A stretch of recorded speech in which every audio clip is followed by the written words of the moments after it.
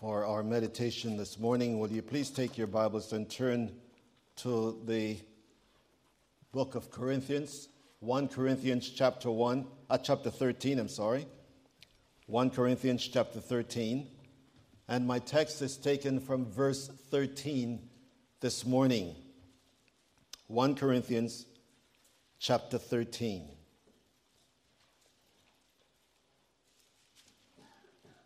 For those who are visiting with us, our communion service is the communion service. We don't have it tacked on at the end. The entire service revolves around that, so things are a little bit different on Communion Sunday. 1 Corinthians 13. Paul writes, I'm using the New American Standard, and he writes these words. Now, faith, hope, love abide, these three, but the greatest of these is love. J.B. Phillips, in the translation of this, says, in this life there are three lasting qualities. There's faith, there's hope, there's love. But the greatest of these is love. Our Father, give us understanding to your word. Peter was able to say something that was true, but it was because it was revealed to him. May we say what is true this morning because of the Spirit's ministry. Lift our drooping hands, our troubled hearts to the very God who loved us. In this way we pray this morning. In Jesus' name, amen. Some months ago, a very controversial book was written called Love Wins, written by a fellow by the name of Rob Bell. I haven't read the book. I've read excerpts from the book, and I've read reports on the book, but I have never read the book for the simple reason I don't agree with what Mr. Bob Bell has in this book. I know quite a bit about the man, and the book made a big spill in a lot of areas of the community. In fact, Bob Bell was a pastor of a huge church in Michigan, and after this book, he left the ministry, and he's living in California now, and meeting with people like Oprah and so on, which tells you a little bit of what it is. He says from this text, love wins. And what he's saying is that at the end, everything is going to turn out okay because God is love, so nobody will go to hell, nobody will be condemned, love will win out. Well, is this what Paul meant when he said, in this life there are three lasting qualities, faith, hope, and love, but the greatest of these is love. What does he mean when he's telling this to us? This morning, for the next few minutes, I'd like to break down, to unpack this verse and see how it relates to us this morning and to the days ahead as we face a world that is falling apart. Now, Paul uses two words that are very important in this text. The first of these is the word now. Now. That word is bringing not only to a conclusion, but he's making a statement about what is to follow. Now abides faith and hope and love. The next word that he uses is the word abide, or abideth, as the King James translation puts it. And we need to understand what do these words mean. For many years, I taught this book and taught this text and thought that faith, hope, and love abides now, and then later on when we die, then love will continue. That is true. But as I studied this text this past week, it was revealed again and again that the word abideth means to continue. faith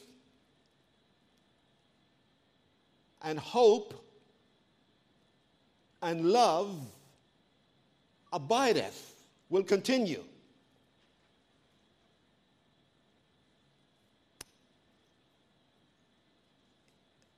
Do I need faith when I get to heaven? Do I need hope when I get to heaven? I know I need love. But what about the others? And this is where the text became an exciting experience for me as I studied the text more deeply this past week, and not take for granted, as many theologians do, that it is saying, now abideth faith, hope, and love in this life. But the greatest of these is love in this life. Well, let's see if we can unpack it. I want you to consider with me for a few minutes what I call the essentials of faith. The essentials of faith. Why faith is essential. Faith is essential because it establishes relationship with God. Faith establishes relationship with God. Romans chapter 5 verse 1. Now being justified by faith, we have peace with God through our Lord Jesus Christ. Justified by faith. To be justified means that we have been set free. We have been given a sentence of not guilty, removing the guilt, the charge that was set against us as far as God is concerned. And peace means now where there was war between me and God, this no longer is so. Faith in what Jesus Christ does, remove the wrath of God from my life so that I am now adopted into the family of God, and it establishes a relationship. I become a part of the family of God. I become related to God. God becomes not only my creator, but my redeemer. And I'm able to relate to him, if you please, as what the New Testament calls Abba. That Aramaic word for daddy. I have a relationship with God that God has actually set in motion. He did all the work that was necessary for that relationship, and he says, believe it. And so, having believed now, I am a child of God here. But if faith abides beyond time, how will faith be active in heaven? Have you ever thought, my friends, that when you and I die, or when Christ comes at the rapture, we do not become gods. We are still who we are. And the beauty of faith beyond time is this. In heaven, faith will not look back to something that was done. Faith will look forward in heaven, experiencing and anticipating all of eternity's value. We read from Ephesians 1 this morning that God has blessed us with every spiritual blessings in heavenly places. Those are the things that faith will anticipate in glory. Those are the things that will give faith not only substance, but faith and love will work together, because faith will long for what has been promised and hope will anticipate it. One of the old scholars, Graham Scoggie, said this: as long as God is God and man is man, faith will abide. As long as God is God and man is man, faith will abide. So in heaven, here on earth, faith looks back to something that was done. The cross. We did it this morning. In heaven, the blessings that God has prepared before time for us, faith will long for that. In that heavenly sphere, there will be the anticipation, there will be the thirst for God's eternal provisions that faith will behold and faith will long for. So it establishes a relationship with God, and it continues in heaven, because without faith, we cannot please God. Secondly, faith educates our reason about God. Faith educates our reason about God. Now, faith, says the writer to the Hebrews, faith is the assurance of things hoped for, the conviction of things not seen. For by it, that is faith, the people of old received their commendation. Verse 3, Hebrews 11:3. By faith we understand that the universe was created by the word of God.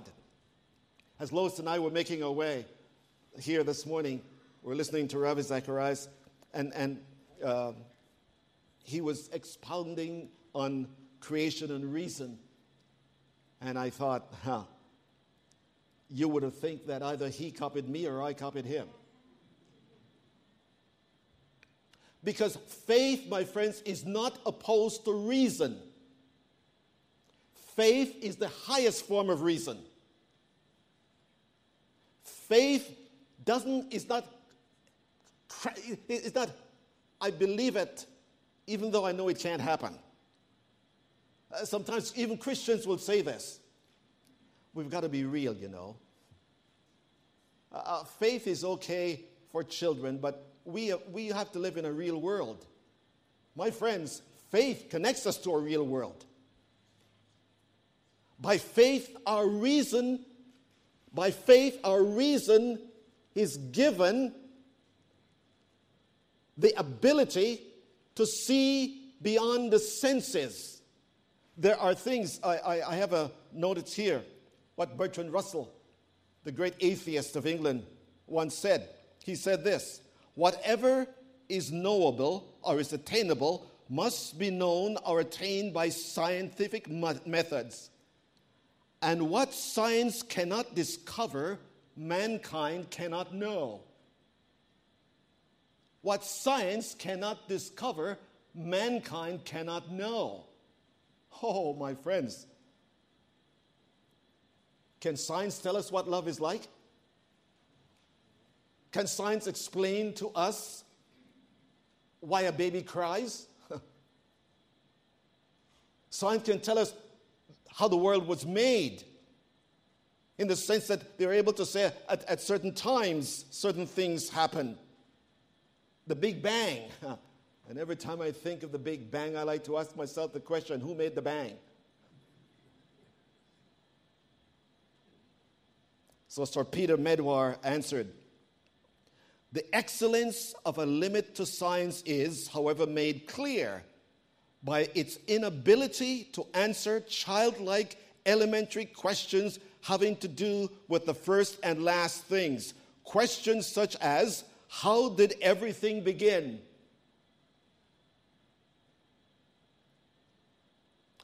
What are we here for?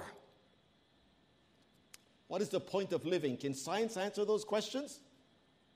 No. Science can tell us what we need, what we want. Science can give us some information about the world in which we live. Science can say to us, this is a cake. And the ingredients for this cake are the following. Oh, you know, I'm on a special diet right now, and I am eating things I didn't know exist. And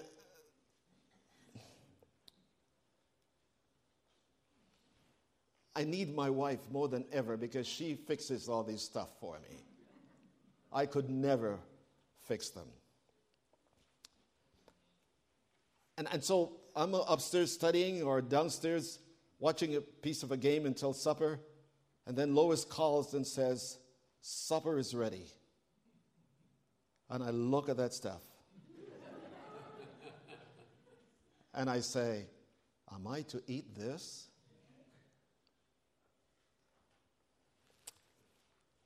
The lady at the the club put me into a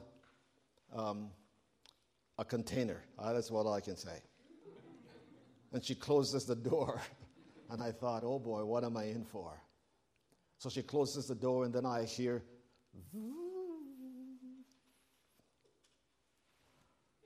then she opens the door for 40 seconds, and she closes it again and does the same thing. She does it 3 times. And then I get out of that box, that thing. Looked like I'm flying into space. And she says, at the end of 6 weeks, this machine will be able to tell you how much fat you have lost and a few other things. I thought, it's not a beautiful machine? It looked inside of me and dealt with the fat inside. She said, don't worry about the fat outside. Because this machine is going to look inside of you, and it's going to go through certain things. And then at the end of 6 weeks, it will tell you whether you have gained any weight or lost any weight. But the key is whether you have lost it inside, not outside. My friends, that takes faith. I don't see how all those things I am eating or not eating, how that can provide that. But she said it will. And I paid her $79 to find that out too. I want you to know. And I'm just waiting to get back into that machine to see if it really was so. See, they can explain a lot of things about life, but they cannot explain life. They can say what ingredients can go into this to give you health, but they cannot explain health. See, man was not born without reasoning capacity. And God has made a universe that could be seen with the naked eyes, but can only be understood by faith. Because faith gives us not only the ingredients that we need to live, but faith tells us who made the ingredients. Science can tell us about grandma's cake, but science cannot tell us why grandma made that cake. Only grandma can tell you that. God made the universe, the world, in all its complexities, and then he says, by faith you will understand it. So I do not leave my reasoning capacity at Calvary when I become a Christian. I develop my mind. And the more my mind is developed with the fact of Scripture, the more I understand the world in which I live. The more I will. It educates our reasoning about God. I can say more about that. So in the biblical purview, faith and revelation belongs together, and revelation is inevitably involving the recipient having faith. And so Paul said, in this life, we have faith. And then he says there's the ecstasy of hope. In this life we have hope. Now abide faith and hope. But hope goes beyond time. I can understand that we are still going to grasp for things in heaven because we're still creatures. And creatures always grasp. And faith is going to give me the ability to understand how to grasp for those things. But now hope in heaven, if hope is fulfilled when Christ comes, what will be the necessity of hope in heaven? See,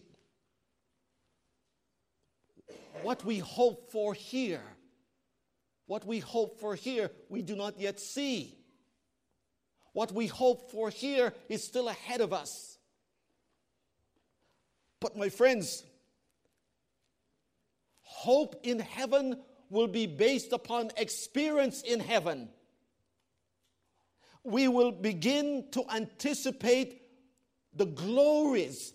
Now, not only will we anticipate them from the standpoint of faith, believing that they exist, but what hope is going to do, hope will be built upon fulfilled promises of God on earth, so that in heaven, now I begin to anticipate. I see God in this way. In eternity, I will get to go more and more and more. And hope is going to anticipate more of God based upon experience with God. So that when I experience God here and I experience God there, there'll be two different kinds of hope, anticipation. Because in heaven, when I anticipate, it will be based upon that which I have already experienced. I wonder what God is like. Here I wonder what God is like. In heaven I want to ask that question. Because in heaven, my friends, I would have known what God is like. And I will see God in heaven in a way, as a creature, that will say, is there more? Is there more? And hope is going to say, infinitely more. Infinitely more.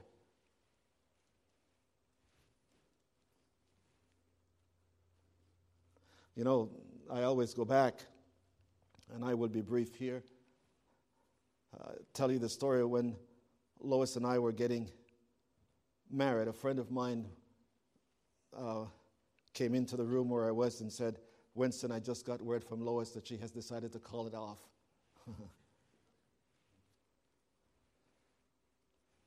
And I looked into my friend's face and I said, not on your life. How could I be sure that she didn't call it off? Because she gave me her word.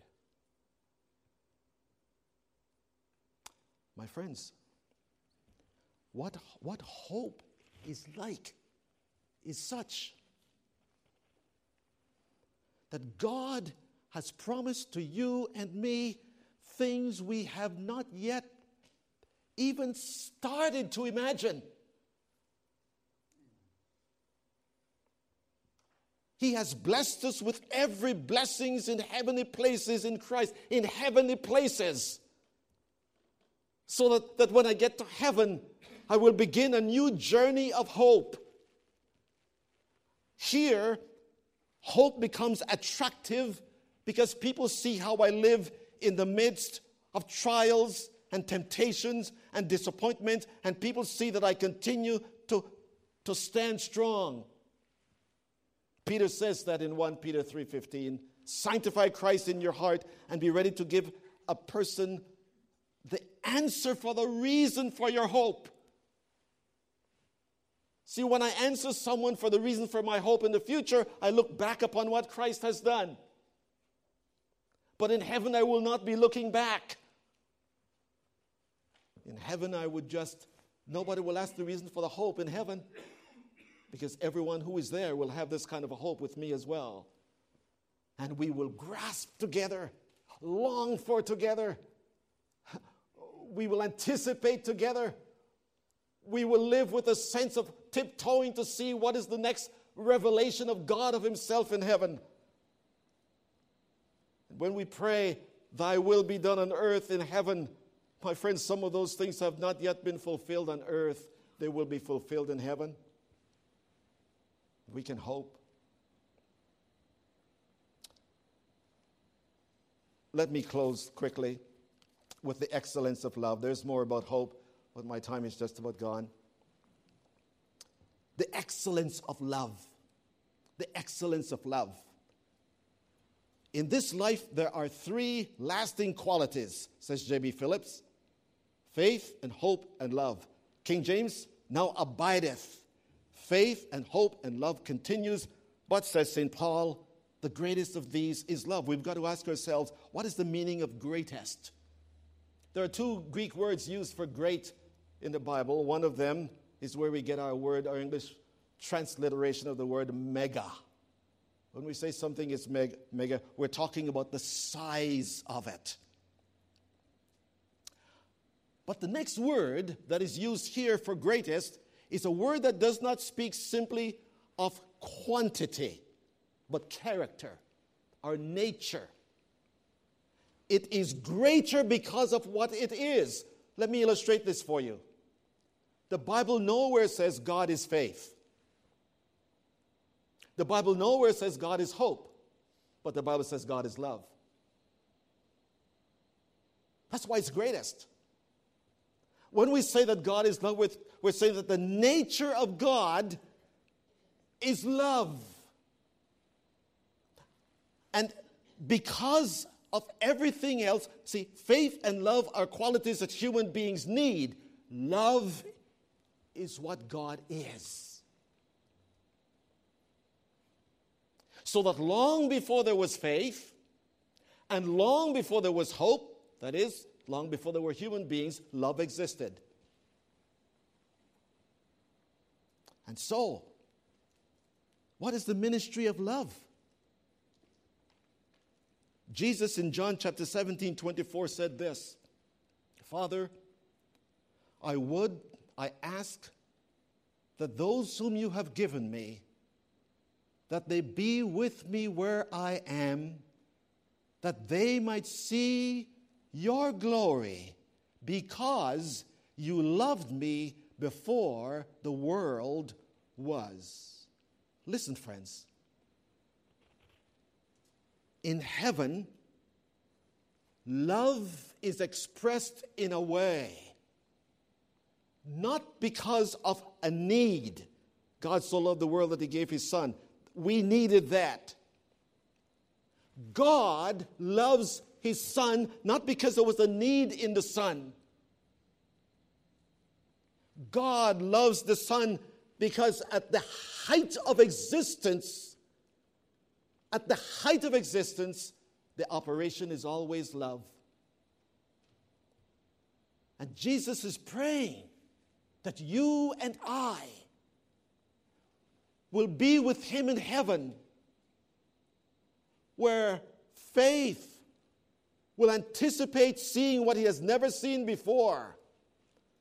Hope will continue to look forward to what it has seen and beyond.